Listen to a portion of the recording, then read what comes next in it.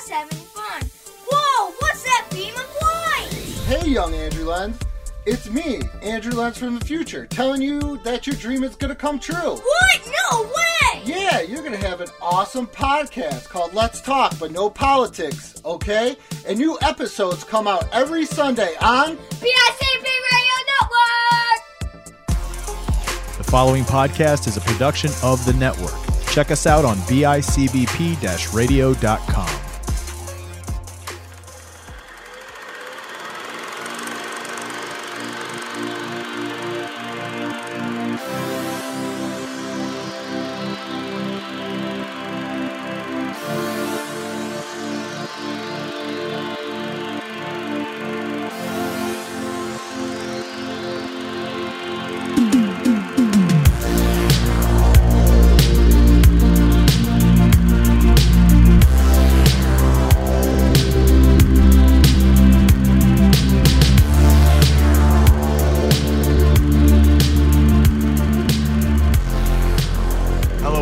Welcome back to another episode of Silence Your Phones, your movie review podcast on the network, found exclusively at bicbp-radio.com. I am one of your hosts, Chris Chavez, joined as always by the second host of the show, or the first host. There's no numbers here. Mr. Sean Fritz. What's up, dude? Corona-free, I can tell. Sean Fritz, corona-free, but I had a scare last week when I thought I had pink eye. Turns out I just sprayed myself in the face with kitchen cleaner.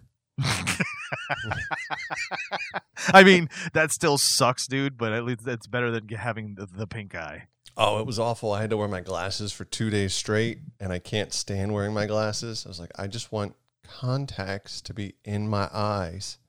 Ugh. And I couldn't. And you were saying you stare at a computer screen almost all day, so that doesn't help either. No, I stare at it. I have to write documents, and it's like, I'm not writing that stuff out by hand and then typing it out later. Oh, that's when you want you need to have an assistant, somebody you can just dictate. Hey, take this down. Snap, snap. Yeah, I do. It's called Google Predictive Text. Oh, there you go. Or voice. Do you have voice to text, right? Yeah, that thing. Yeah, predictive text is when you type it out. Well, it's something, man. It's something. Who knows? Yeah. So what else, dude? Like, it's been a couple of weeks since we got together. You know, our schedules kind of fell off and on here. What's been going on with you? What's up? What's new? Well, my shrubs in my backyard are becoming very shapely. They're starting to look quite nice. And same with my yard. I did the manliest thing I think I've done all spring, summer so far is I pulled every weed in my front yard by hand. No chemicals needed. Oh, so you're that dude? Because I have a guy in my neighborhood that is on his hands and knees for like 4 hours out of the day on a Saturday, and just little by little pulling each weed one by one out from the front yard. Mm-hmm. Yeah. Well, I don't want to. I mean, my backyard's next, but I don't want to. I don't need the Hank Hill or the, everybody on the Mayfield Lane block. Super lush green yard, but I also don't want to look out and see weeds nonstop. True. Yeah. Yeah, dude. I don't know. I couldn't even say that's what I'm doing because Aaron does a lot of the mowing when I'm at work. I'll come home and be like, because I like mowing. I really do. I like to have something to do. I listen to podcasts a lot of times when I'm mowing. And for me, mowing the lawn is kind of meditative. You know what I mean? It's kind of being in the moment. So I do look forward to it, actually. And so I'll come home and she'll have already mowed the lawn, and I'm like, oh, come on, I wanted to mow the lawn. You know what I mean? So I don't even get to do that. Yeah, I do enjoy mowing the lawn, but honestly, ever since I pulled all those weeds, I haven't mowed the grass in 3 weeks. Not because I didn't have time or didn't want to, because the weeds didn't grow, so therefore nothing else really looked out of place. Oh, nice. So you just have a nice, even lawn of lush grass. Lush-ish, if you will. But yeah, I do find it a little meditative. I can just kind of be in my own zone and just kind of focus on what I'm doing. It was funny. I will share this with you. So I've been in my house about 3.5 years, and one of the first things you have to get is stuff to maintain your yard. So I went and I bought a lawnmower. I was telling my buddy about it. I was like, yeah, I feel like a man, buy a house in December, and then, in the beginning of February, middle of February, I went and I bought myself a manly lawnmower. He's like, "Oh, what'd you get?" I was like, "The manliest one you can get. It's battery powered." And of course, he just started laughing and pointing at me. and cut to 1 week later, I'm over at his house, and we have his lawnmower up on sawhorses trying to figure out what's wrong with the engine. I'm like, "Hey man, mine's battery operated. I just plug it in, charge the battery, and then put the battery back, or I plug the battery in, charge it, pop it in the mower, and then it moves." I don't know what all this motor engine BS you got going on here. Yeah, not bad, because it's not fun having to run out and grab gas all the time. My pressure washer's gas powered, but that's, it's just so much easier when you don't have to deal with engines and moving parts and stuff that I don't really know how to fix. I get you, dude. Yeah, me, dude. I wish I could say I was as productive, aside from, my soul-sucking job. The newest thing with me is probably I got HBO Max. You got that? Yeah, because my parents do. Oh, well, there you go. Nice. Isn't that the new DC Universe thing, pretty much? Basically, dude, like when I realized all that stuff was going over there, I canceled a lot of stuff that I wasn't watching. I think we had discussed this already. Disney Plus, I canceled, the But DC you Universe. Still haven't watched the full Mandalorian, have you? No. And I'm not. I mean, there's nothing that's pulling me to, which is weird, right? Like if I felt that draw to like, no, I know I'm going to sit down and watch them, I wouldn't have canceled it. But because I know I'm not using it, I'm just paying month after month for nothing. So, I ended up getting the HBO Max because I wanted to do The Sopranos straight through. I watched the first couple of seasons when it was live, the first 3 seasons, and then never finished watching it. So now I'm going to finish that. I'm actually going to watch it straight through. And should enjoy it. Should be fun. But because I got that, dude, it just opens up a whole world of all these other shows to watch. Mm-hmm. Started watching. So Johnny Townsend, co-host of History Creeps, Retro Bliss on the network. Never heard of him. He reached out to me and was just like, "Hey, have you seen this documentary series called McMillions?" I was like, "No." He's like, "You got to check it out." So I actually watched the first 2 episodes this morning, and he's not kidding, dude. It's one of these kinds of. It's a true crime story about in the the Monopoly thing, right? The Monopoly thing, dude, with the mob and everything all tied into it. And the way this series tells the story, and they break it up into episodes, it intrigues you, pulls you in, and then every episode ends with this kind of like bomb that they drop on you, and you're like, "What?" So you got to see the next episode. It's really good. So and here we are now with TV Chat on a movie podcast. If you haven't watched it yet, I will highly, highly suggest that you watch it because it is even more topical than when it came out, just by pure accident. I think it's 9 or 10 episodes, is Watchmen. Oh yeah. I've heard a lot of good things about that. It is amazing, dude. Like I didn't make her. I made her watch the movie, the long version, and just for the setup, I made her watch the Blue Penis edition. That's amazing. That's what they should call the long one. That's what she said. Yes, Zinger. So, I mean, we watched that just so she knew who the characters were, because I've seen the movie and the TV show. I watched it when it came out, and I made her watch the movie. I basically have been indoctrinating her into this side of life, the fun one, the comic one, and I said, "All right, we should watch this." So that you have backstory, because you find out the whole Miss Jupiter backstory, and or Silk Spectre 2 and 1 and all that stuff, and the Rorschach thing and whatever. And the way they tell this is always like you're not getting the full picture until the second to last episode. You're like, what? And if you've read the novel, the graphic novel, you're like, what does this Tale of the Dark Freighter have anything to do with the story of 1985? Mm-hmm. They tell an Adrian Veidt story that is just like that Dark Freighter story. You're like, where is he? What does this have to do with anything? Until like the last episode. And you're like, what? Wow.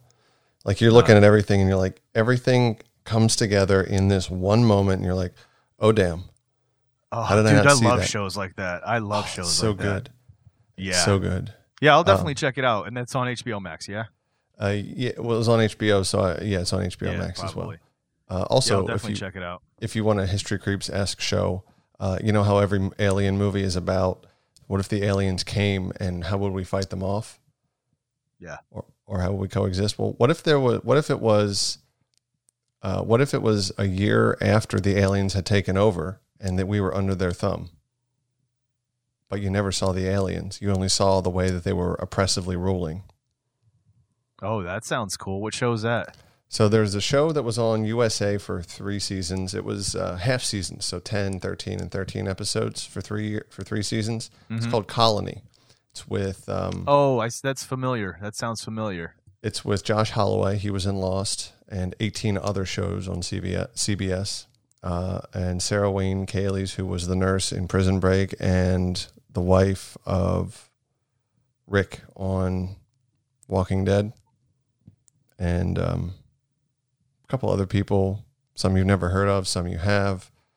But it's just a really good ensemble cast about the separation of classes and how, it's very interesting. Like the resistance, it's very Star Warsian in that regard as well. Like there's a resistance, there's the people that do it because they have to and whatever else. So I think you would dig it. It's a weekly show. Sweet. I'll put that on the list too. It's on Netflix. So as you said, this is a movie podcast. That was our little television. We're going to discuss things that are TV as well, other entertainment once in a while. So it's just about catching up. But let's get into what we're talking about. This week, we decided that it was my pick, and I picked a movie that for me, I knew goes beyond rose-colored glasses. I know this because I still watch this film, and I know I love it, so I already know how I'm going to rate and discuss this film. But I was very interested to hear your thoughts, and I'm always interested to hear other people's thoughts on films that I just think are awesome. So this week, we decided to go with the American comedy film 1989's The Burbs. All Tom Hanks wanted was a quiet vacation at home. This is what I need, Carol. I need this. Welcome to Mayfield Place. A typical street in the burbs. Morning, Walter. Where nothing much ever happened. Walter's dog just took a dump on Rumsfield's lawn again. Until the Klopeks moved in. Klopex? Klopex. Klopek. No one goes in, no one comes out. Neighbors from hell. It was a nice place to live. He said he thinks the Klopeks are evil incarnate. Well, you're much too smart to fall for that, aren't you, honey? But now... Carol! You wouldn't want to visit there. Ray.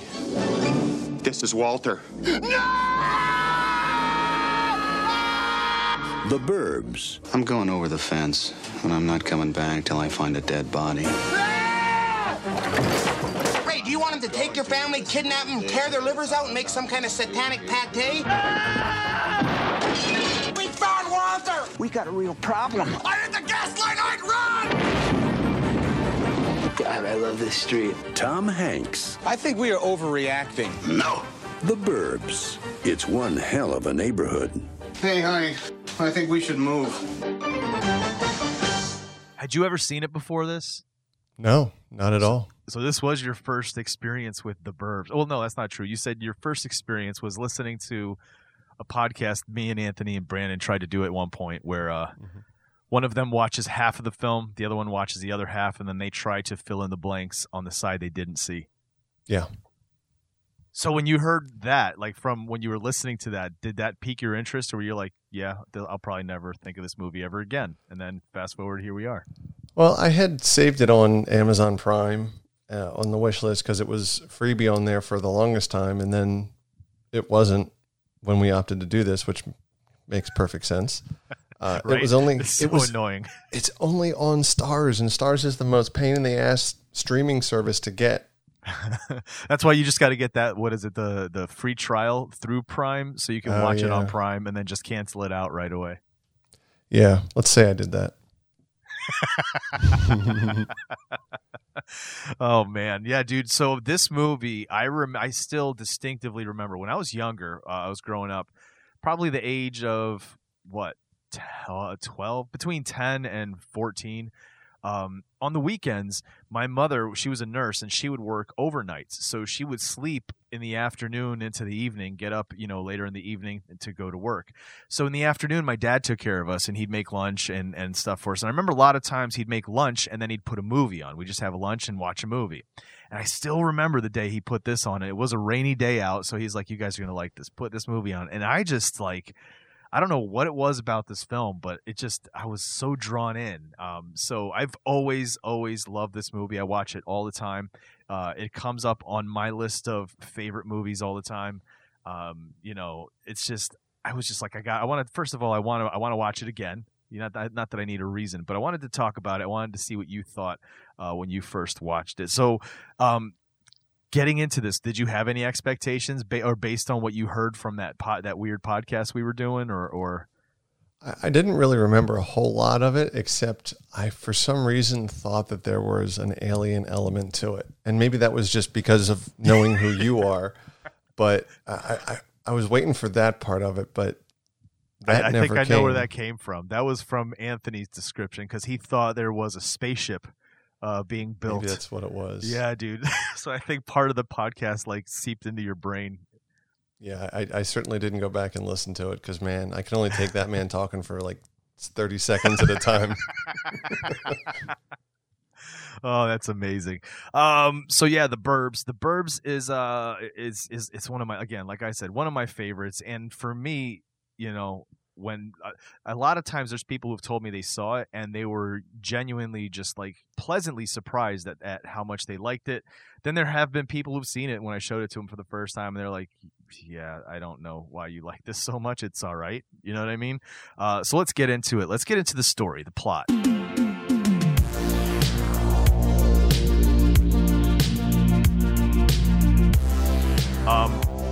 The idea behind The Burbs is that we're introduced to this character, Ray Peterson, who's taking a vacation. He gets to stay home. He wants to stay home for the week, no matter how much his wife wants to go away to the cabin or the cottage, whatever it is. He just kind of wants to hang out, right, and just do a lazy week off of work. He wants to hang out and watch the neighbors through the front window. He wants to, listen to the ball game, have some beers. Except it doesn't really go that way because there's these new people that are next door that recently have been causing a ruckus in the evenings. There's, at the opening of this film shows him letting his dog out to go to the bathroom, and there's this crazy weird sound coming from their basement with flashing lights and all of this stuff. So basically what happens is this movie, he and some of the other neighbors get into hijinks, man. They think that there's some nefarious shit going down in the house and they're going to figure out why. And the entire movie is them trying to figure out what's going on because they think that something is evil, something is afoot over there. Well, and part of it too is to one neighbor to convince the others that, and it's this constant push-pull of yes, no, convincing the wives. The wives are not buying it at all. Yeah. What did you think of the story, dude? So when you watched it and you got the whole story, what was your thoughts? I mean, it was definitely a silly movie. I mean, Tom Hanks definitely plays. He's so versatile, even 30 years ago, and it's, and I mean, it's so silly and at times over the top, but in most cases, relatively believable that certain things could happen and. The perspective is always from, Tom Hanks, Bruce Dern, and Rick Ducommun's characters, Ray, Mark, and Art. And so is it that you're seeing their perception, or is it that and their perception is a little bit inflated, or is it that you're seeing it as an onlooker, as another neighbor?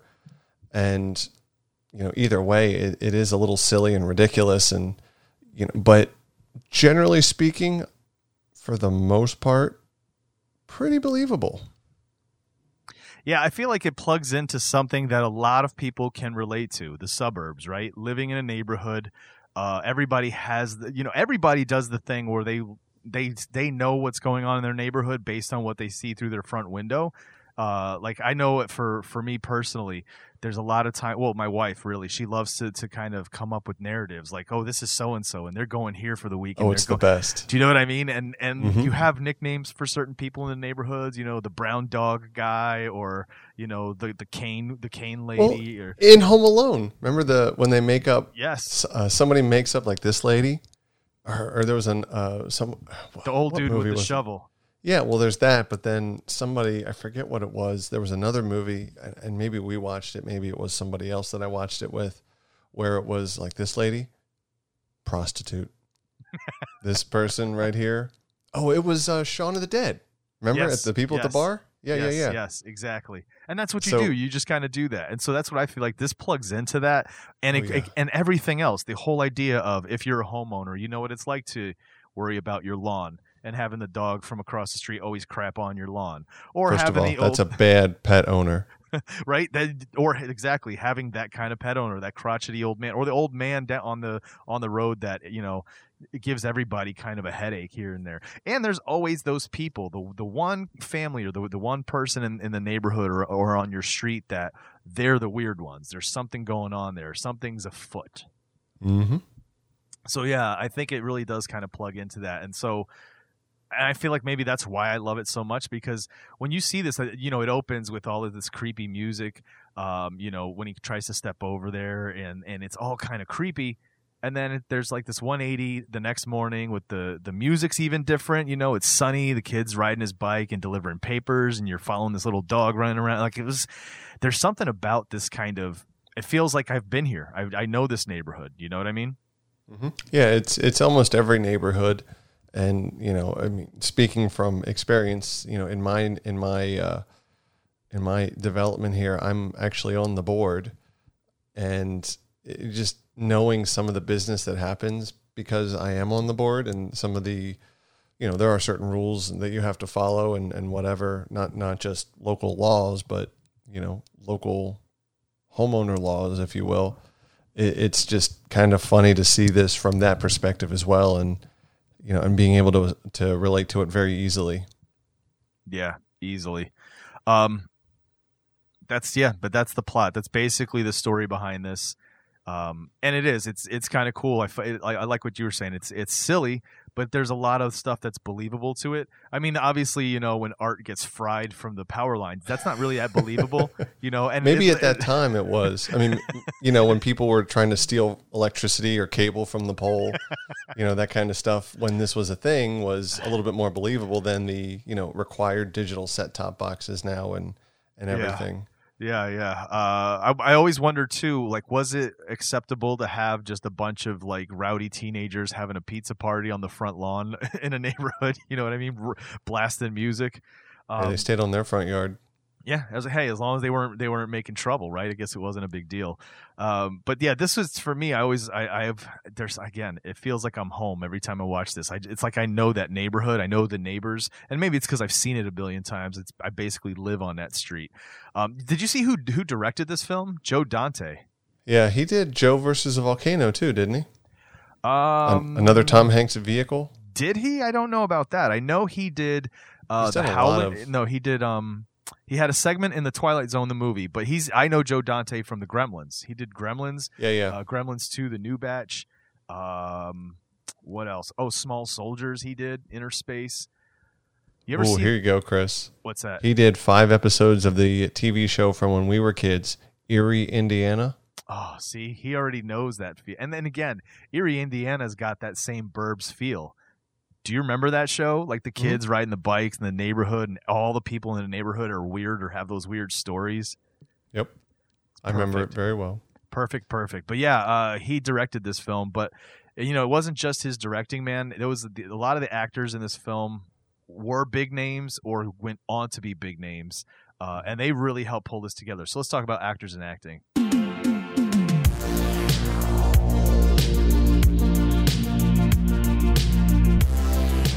Right off the top, Tom Hanks. Yeah, I mean, what can't you say about Tom Hanks that hasn't already been said? Back then, he's coming off of TV shows like Bosom Buddies, movies like Big. You know, so he's got a little bit of cred to him, but he's not superstar power Tom Hanks that he is today. Yeah, he's not Forrest Gump or No. Castaway or every World War II movie. Yeah, Saving Private Ryan, yeah. But he plays Ray Peterson. I think he plays this character very believably. This guy is the everyman that just wants a break from work, doesn't even want the trouble of having to put in the planning and the packing and the traveling to go somewhere on vacation. He's happy just to be lazy and just sit around the house. He wants a staycation. That's all he wants. Exactly. Before the term was known, he knew what he wanted, dude. Yeah. Bruce Dern plays Lieutenant Rumsfeld across the street to a T. Like, he's so great, dude, the way he plays this character, man. But I mean, he plays it like he's.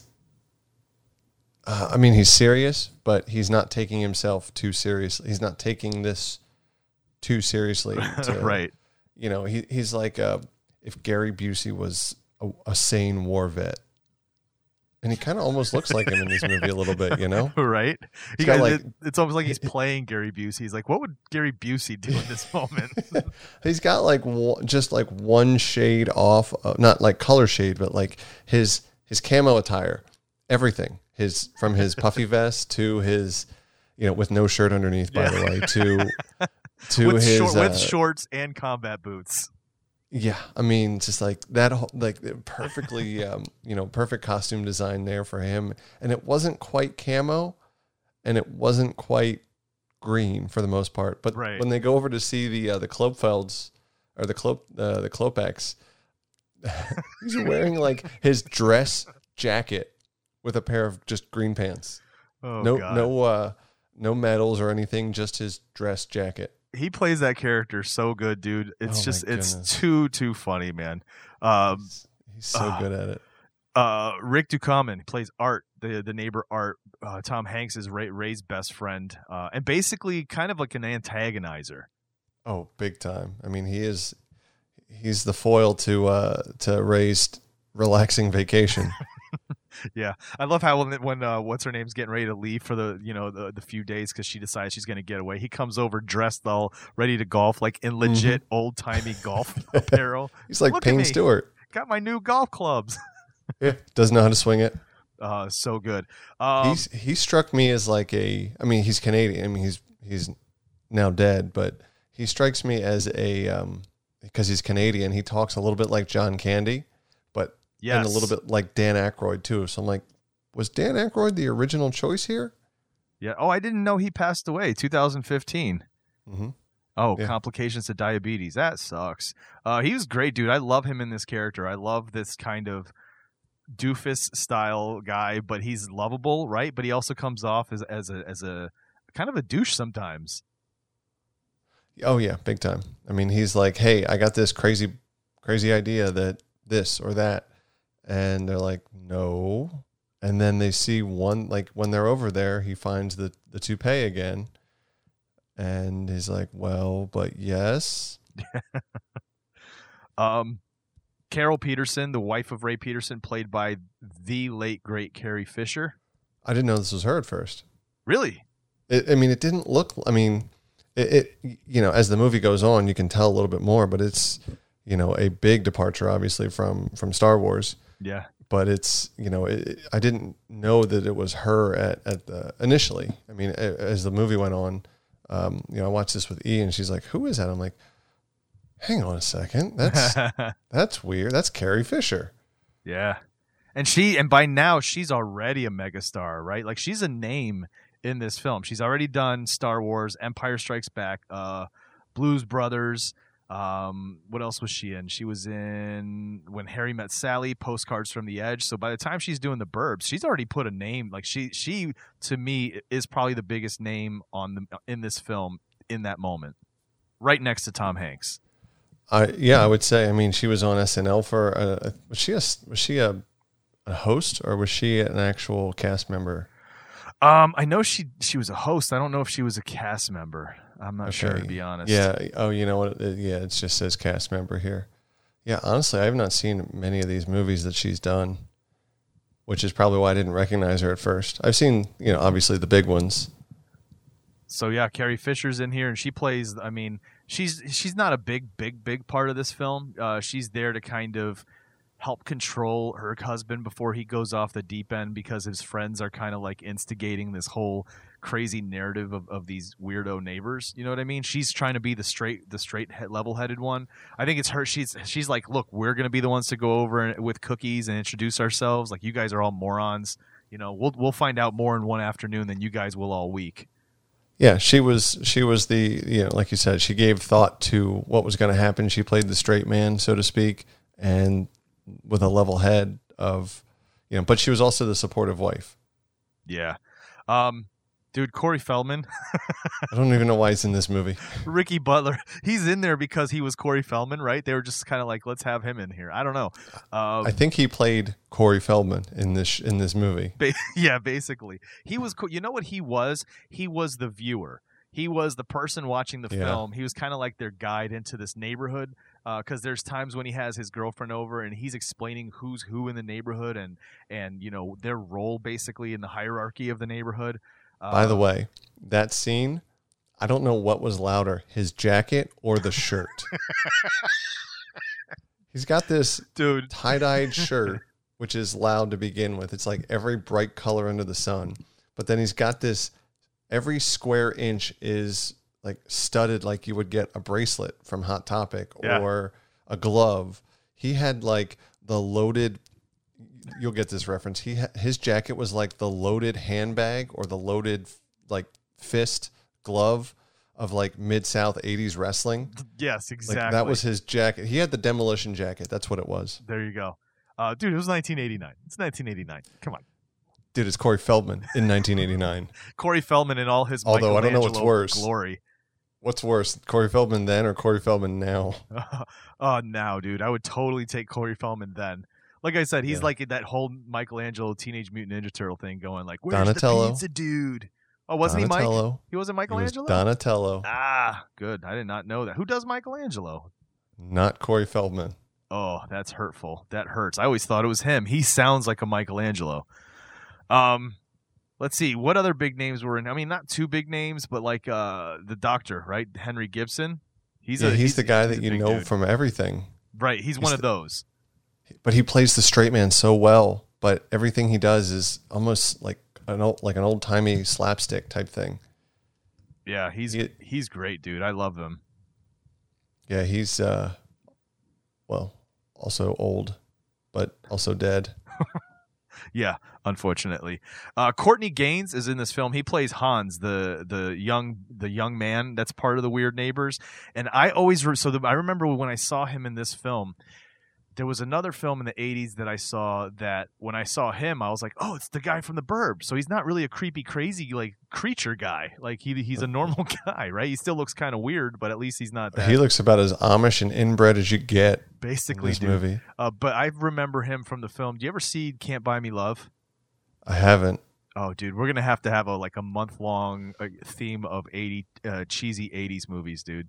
Oh, well, he's in all of them.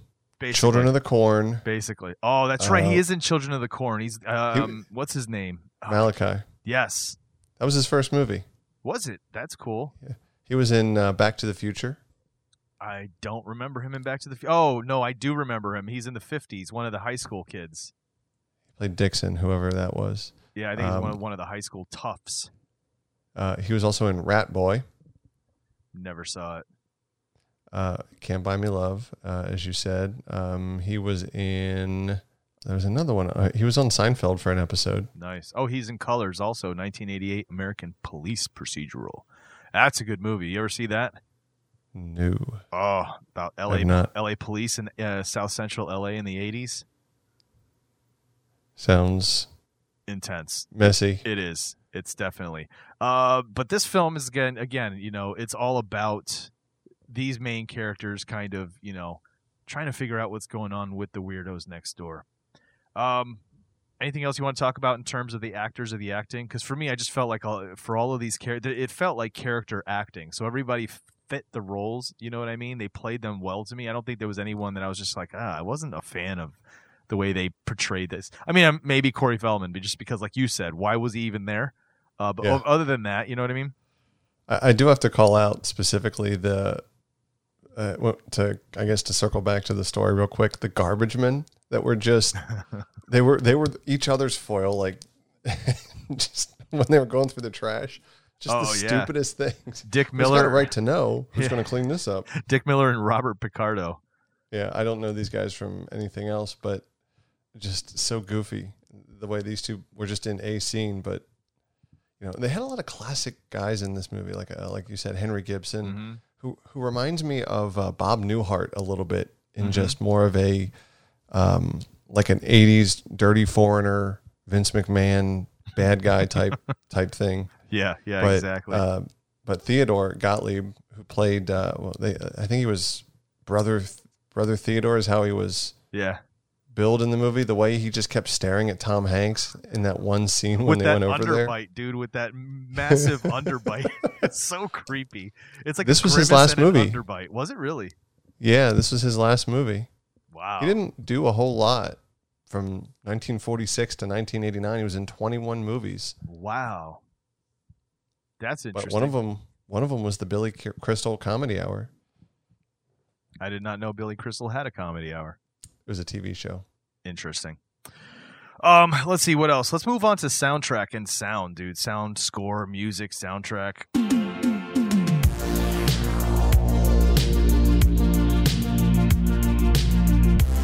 This was more original score, though there were some songs in this film. Mostly it was original score. Every time that Bruce Dern had a thought or was about to do something stupid, you heard the very beginning chords of Fanfare for the Common Man. The burr, burr, burr, burr, burr, burr, yep. From Patton. Yeah. And I was like, okay, well, that makes sense because it's military. But it just made me laugh when they started playing that. Like, there was just so much weird, stupid, goofy shit. And the soundtrack definitely made it, like, it was in the background. It wasn't noticeable like it was in Blade Runner. Yeah, where it made the movie that much better. This was more of a background type thing. Yeah, I feel like it lent more to the mood of the film. Like it wants to present itself as creepy in parts, or you know what I mean. So I feel like what it was doing more was lending to a mood. Like I said at the beginning, when you had all that, the creepy sounds, and then all of a sudden it switches, and then there's like these flutes playing, and this kid's riding his bike, and it's all like jingling and upbeat and sunny sounding. You know what I mean? Yeah, it definitely it painted that picture with another depth to it that, not only the soundtrack, but, with the audio of, everything's dead here. Let's play this morbid pseudo-demonic music when we're looking at this property. But then when we're looking at Ray's property or the street or people riding bikes or that stupid-ass kid delivering newspapers, it was just birds chirping and, everything else that was upbeat and lively and full of life. Yeah. In terms of so whenever they had Feldman on, though, it was like rock music, and so this was I saw this on Wikipedia because I didn't know. I was like, I don't think I recognized any song on there, but there was only a handful of non-original music used in the film. 3 of the 6 tracks are by a band called Jet Boy. So I'm assuming this was like somebody that they knew, or I don't know. It says Jet Boy is an American San Francisco-based hard rock band founded in '83, and they were signed to Elektra. So I guess they were somebody. I had never heard of them, but that was the only time you really heard anything that wasn't score. Really, was when it was him playing that rock music, and I think there was some other music somewhere else now, and I can't think of it. Maybe on TV or something.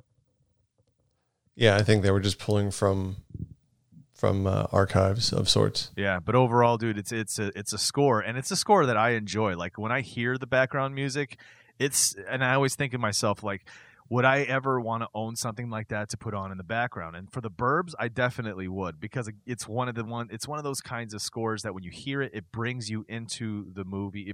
It'll bring back the memory of the movie. You'll be right where you were in that feeling of creeping over the fence to check out the creepy neighbors. Yeah, I did enjoy that too, because I know a lot of people that do that in my neighborhood too. Now you're going to have to get this and play it, blast it out your windows. Yeah. Jerry Goldsmith did the soundtrack, and also did Alien, as we talked about before. I see he also did the Rambo franchise. Oh. And Planet of the Apes. That's pretty good to know. So this dude is also doing the Burbs, right? Because when you think of the Burbs, it's not that you don't hold it in high esteem in terms of soundtrack and score. Like it's not up there, right? Oh well, okay. So hang on. He also did Patton, so that makes more sense now. There you go. There you go. Yep. It's not stealing if you steal from yourself, yeah, right? It's his own work. He's like, hey, I know we used it in another movie, but it fits this one. Mm-hmm. And Rumsfeld. Rumsfeld, yeah, I was gonna say Rumsfeld probably knows that movie back and forth, Patton. He would. That's his. That's what he wakes up to every morning. Patton standing there behind the big George C. Scott standing there behind the big American flag. Yep. Oh, that's amazing. Anything else you want to say on the soundtrack or score? No, I mean I think we said pretty much most of it. But all right, I'm looking at Jerry Goldsmith's work now. He has worked every year, every decade from 1950, including starting in 1954. Wow. He's prolific, dude. He's prolific. When you see that resume, that's no joke. All right, let's move on to special effects. He's also dead. Oh, God. No wonder he stopped working in 2004. That's going to be our thing every time we talk about somebody, and they're dead. All right, yeah, let's check out special effects.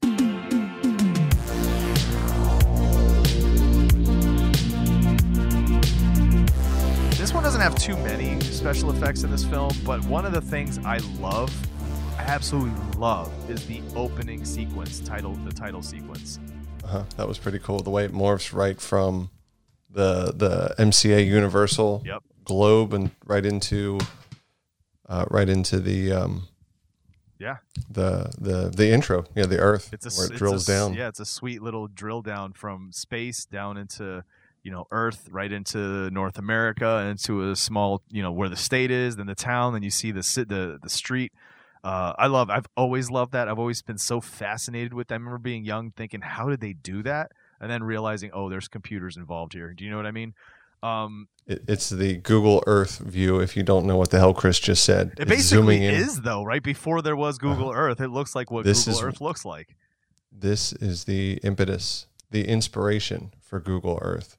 Wouldn't that be wild if it was? That's what I was going to say. That'd be amazing if we found out the people doing it were like, yeah, we used to watch The Burbs and we're so fascinated with this. Like, what? Hey, me too. I did too. Hey, we can do that. No, but yeah, that's one of my pieces that I love the most. And I think for me, it's more practical. It's the makeup. The design is when Art does get electrocuted, when he's got the smoke coming off him and his fingernails are all black and he's missing the fingers. Don't forget Ray at the end, where he's all with that practical makeup. Yeah, that looks cool too, dude. That looks brutal too. It looks like it hurts. Looks legit. Yeah, it looks legit. And the explosion in the house. The house exploded. Walter's hairpiece. No, the hairpiece definitely works. The toupee. The house explosion looked realistic. That was a good one.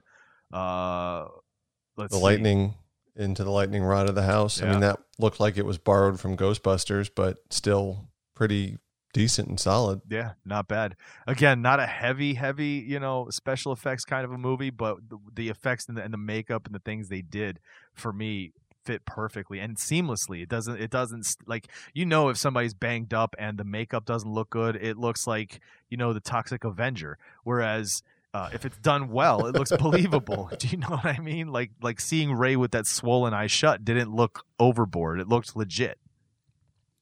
Well, and I think this movie definitely played to its strengths in not using CG, because it didn't have to. It just took place on a cul-de-sac. Right.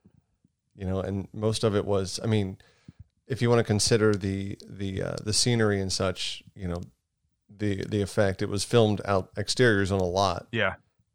Made to look like a cul-de-sac, and those houses can come and go. Mm-hmm. Which is, I thought, when I was reading about this, I thought that was kind of neat. But the aftermarket effects, or the after filming effects, I think were far and few between, because they didn't have to be.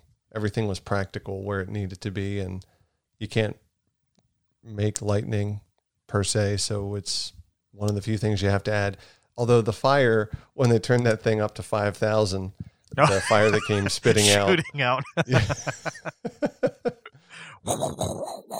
Yeah. Pro tip: if a furnace goes up to, I don't know, maybe over 1,000 degrees, don't turn it on unless you shut the grate. That's too funny, dude. Too funny. So yeah, I mean, overall, I think that's all you can really say on special effects because there's not much to it. But like you said, what's there, what's practical, it fits, and it lends to, again, the believability. When we were saying this earlier about plot, you're like, obviously it's silly, but it's still believable, and I feel like that's why a lot of the effects didn't go overboard.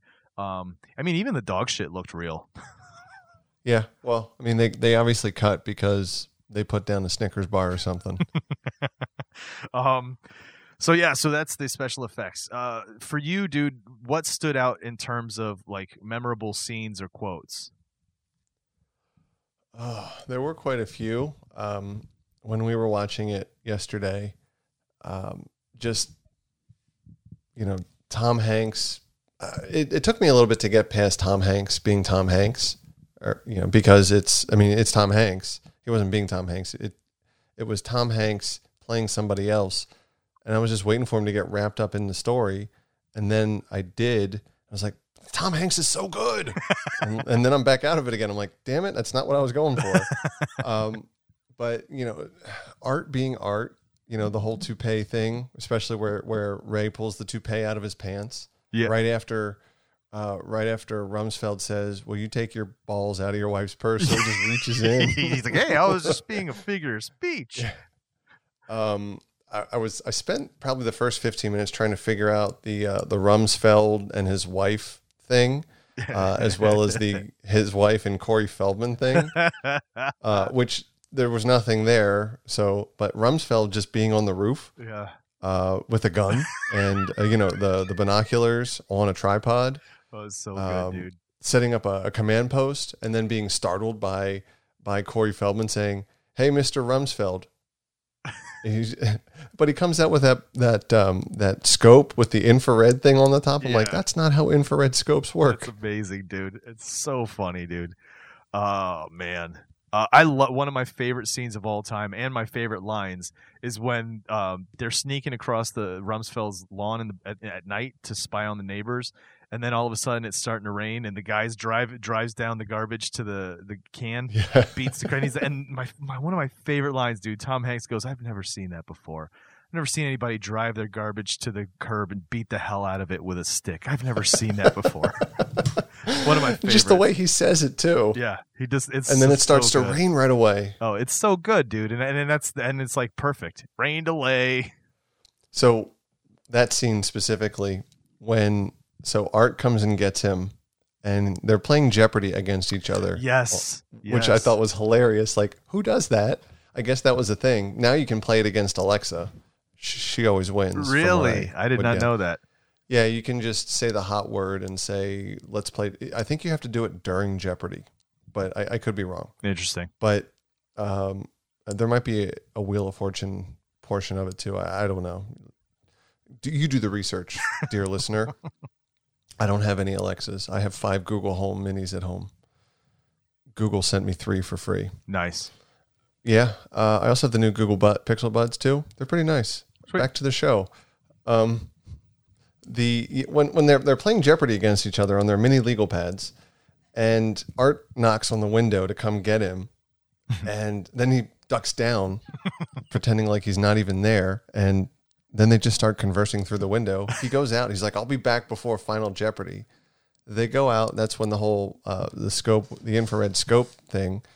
But he's out there for how long? And they say it's 11 o'clock. How long were they out there?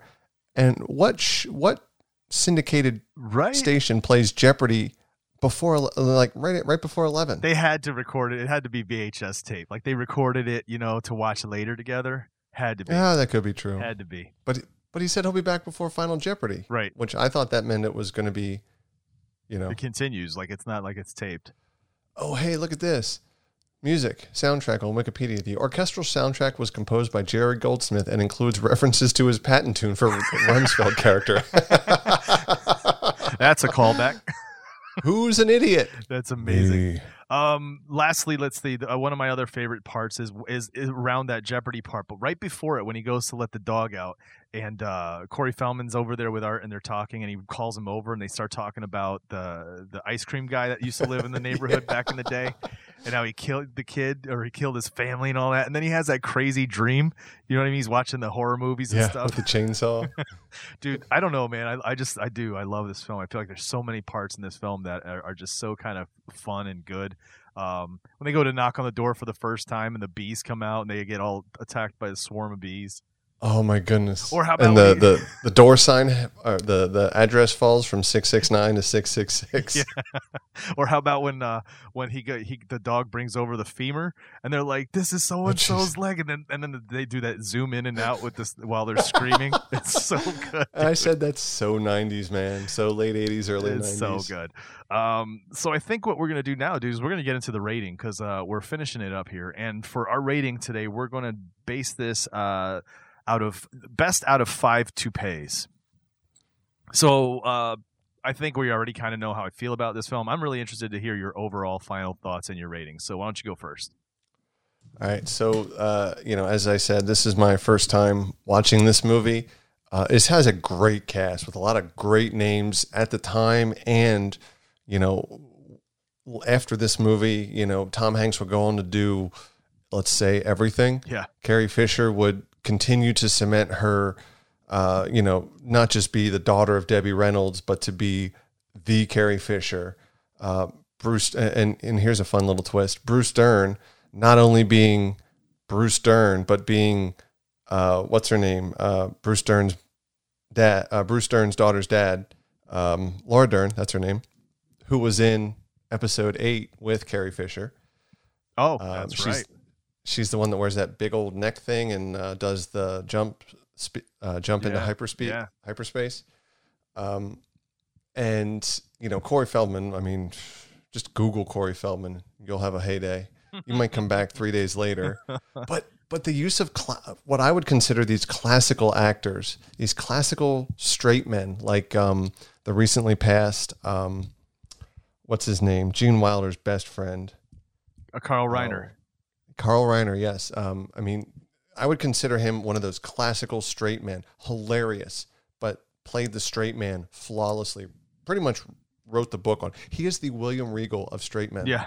Yes. Meaning William Regal, if you want to be a professional wrestler, just go watch any of his matches. Yes. And that will be echoed by the host of the 2 Point Conversation and Hardly Kayfabe, Matt Johnson. Boom, boom. But Henry Gibson, he is, if you don't know his name, but you know who he is. Yeah. The second you see him, he's the shorter, smaller statured guy. He's from right near my hometown in Pennsylvania, and but plays in some movies a German, and some he's from a city called Germantown. It's not German people. It's just a name. Yeah. I think some of the younger folk who know Wedding Crashers, he was the priest, the family priest in Wedding Crashers. Yeah. He has these small parts in a lot of these later movies, but he is flawless in his execution. Mm-hmm. Theodore Gottlieb, I know nothing of him except what I saw in IMDb. Just a very minimal career in terms of on screen. And Courtney Gaines, those three are great together in that they just bring different things and they gel so well together as let's call them the villains of the movie. We all know that Art is really the villain. But I mean, even him, I had known nothing about Rick Ducommun, but he's great too in a John Candy light, wannabe Dan Aykroyd type guy. That took me a little bit to get over that comparison, but just the star power on paper makes this movie great. The story, the way it's directed, the way it's shot, we talked about the effects, the minimal use of special effects, mostly practical effects. And to be honest, we would know what was or what wasn't. If they used heavy effects, we would know that it would look like hot garbage. Yeah, I think so. And Jerry, what's his face? Jerry Goldsmith. I mean, ties it all together just like a rug. Not seeing this before and thinking that I was going to give this a very low, like a 4 even earlier, and then talking about it with you,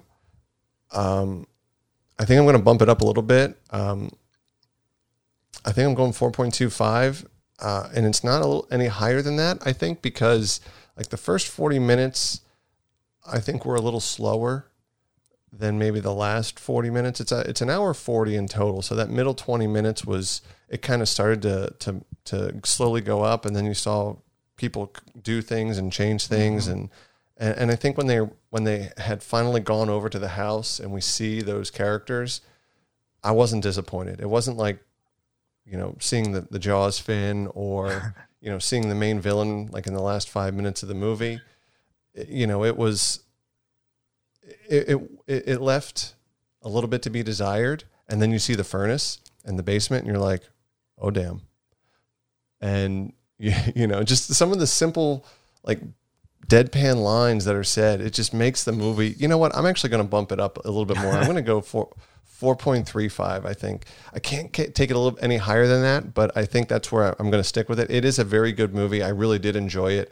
I don't think I can watch it as often as you claim you do, but I do believe that it is a movie that I could watch with regular repeat viewing and still enjoy it. Maybe not find new stuff, but still enjoy it in overall tone, quality, filming, acting, and the like. Very nice, dude. I'm glad you ended up enjoying it. Obviously, I love it, right? And I think I love it again because of, on top of it, as good as it is a fun film. It's great acting, like you said. The sound, everything you said echoed, right? I think that's a big piece of it. But then again, it's tied into my childhood or my youth. So again, it's kind of I could watch it over and over. There's very few films that I could watch over and over without getting tired of it. And this is one of them. There's nothing else I can really say. Everything you said is pretty spot on how I feel about the film, except I rate it higher again because I do love it so much. It's not going to be a 5, not a 5 for me, even though it's super close to. I would say it's 4.75 toupees on my rating because I don't know, there are little things in there that we could do without or tweak and make it an even better film. But overall, I feel like this is one of those films that's just, it's perfect. It's got a great story. It's a simple plot, nothing too intense or convoluted and hard to follow. It's perfectly told, beginning, middle, end. It all ties up in the end, and it even does its own little thing of where you think it's done and then it's not done, kind of a thing. So it's a pre M. Night Shyamalan before there was M. Night Shyamalan. So it's fun. I enjoy it. I would totally recommend it for anybody that's a fan of Hanks or any of these actors and actresses. If you're a fan of, dark comedies. When I say dark comedies, you got to keep in mind it's 1989 dark comedies. So it's still kind of more family friendly than not. You know what I mean? Yeah, I would agree with that. So there you go. 1989's The Burbs. I think we both agree this would definitely go on our DVD shelf here at the Silence Your Phones Studios. Agreed. So I'm interested to see what you're picking. What would you decide on? What was the final decision for next week's film? Well, in the interest of the resurgence of drive-ins due to this whole coronavirus thing, the whole pandemic where people have to be distanced, et cetera, there is a resurgence in drive-through movie theaters. And what did they do at drive-throughs? Well, they had a double feature. Still do, so yeah. So next week we're going to have a discussion on a double feature, very closely related. We're going to talk about the 1987 RoboCop starring Peter Weller as the titular character, and the 2014 RoboCop with Joel Kinnaman as the titular character.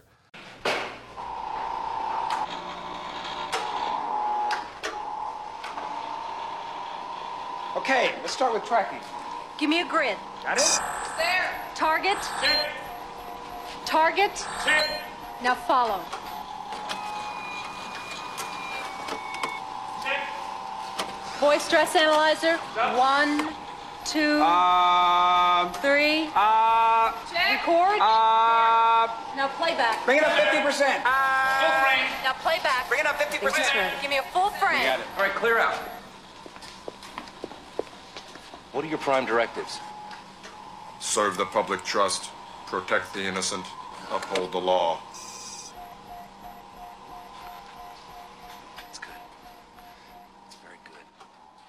I think this might be a nice little change of pace periodically, and maybe, Chris, maybe we do some remakes, reboots, if you will, in the future. That'd be cool. I mistakenly, we were talking about this beforehand. I was thinking it was Carl Urban, but it's Joel Kinnaman, who was the star of the Netflix season 1 Altered Carbon. And guess who wrote that, if I'm not mistaken, Chris? Who's that? I do believe that was based on Philip K. Dick. Yes, sir. Oh, nice. I think that's possible. No, definitely not. Richard K. Morgan. Hey, there's a K in his name. Hey, it was a K, so you got it. You're good. I'm interested to see this, dude, because the last time I saw original RoboCop, what year did it come out? 87. Yeah. So I was, and it shows maybe 1992 is when I saw it, 93, something like that. And that's the last time I saw it. I've only seen it once. Never, like, it wasn't something I've seen more than once. The original RoboCop I've only seen once. So this is going to be interesting, and I've never seen the remake. So next week's going to be fun, dude. I'm looking forward to that double feature. So I'll tell you, in the remake, Michael Keaton plays the bad guy. Oh, nice. And in the original, Kurtwood Smith plays one of the low-level lieutenants. Oh, come on. This is going to be good. This is going to be fun, dude. It's going to be, you know what? We should just watch it and talk shit about it while we do it. That would be fun, dude. We got to figure out how to get that done right. Yeah, that's. And then we got to coordinate the watching time, but the when we're gonna do it. But dude, I'm looking forward to doing a double feature. I think it's gonna be a lot of fun. And if we pull it off and we do it well, I think doing it again, as a recurring theme would be a good time. Because you're right, dude. The drive-ins are big now. Over here last week or the week before, they were doing Jurassic Park and then Titanic right after it. Ooh. If I could make a suggestion for down the road, and I want to say this publicly because I think it's a good one to do, is partly because the first one sucked and the second one didn't get enough attention, is Judge Dredd with Stallone and then Dredd with Carl Urban. That's the one I was thinking of earlier. Not only because it's so good and you have no idea who the actors are in the second one, until you see the character, like you watch the movie, you're like, who's that? And then you look at the IMDb and you're like, that was that person? Nice. Because the makeup and the effects are, it's 2014. So, but at the same time, The Boys season 2 comes out at the end of July. There you go. And if you've not watched season 1, watch the first 5 minutes and you will be hooked. Fun fact: I've seen I've seen Dredd. I've never seen the Stallone Judge Dredd, so that would be fun too. Oh. It's good times. Stallone at his Stalloniest. Awesome. All right, viewers, thanks so much for listening and checking this out. If you have never seen Burbs before, go check it out. We hope we didn't ruin too much of it. I don't think we gave away too much of the storyline, so we should be good there. Not too many spoilers. Go enjoy it. If not, whatever, dude. Go check out. And go ahead. And to add on to that, Chris, too, if you're watching any of these movies, you should watch them before you listen to us. Yes. If you are listening to us, then I should also say you probably shouldn't be listening to us because we're a bunch of idiots. Actually, no, I'm sorry. That's a different podcast. You can cut that out. Leave it in. We are not your movie authority. We are just your curator of movies. But put everything down when you watch these movies because we watch it that way as well. And obviously that's the way the movies are intended to be watched. But it makes more sense when you're not distracted. True. 100%. I don't pick up my phone when I'm watching the film because I want to be able to talk about it and talk, honestly from experiencing it. So that's a good suggestion. When you do watch this, so check out RoboCop, both versions, and then be ready to listen to them next week. Other than that, Sean Fritz, continue to stay safe, man. And I'm Chris Chavez. We will see you guys next week. And it is now time to unsilence your phones.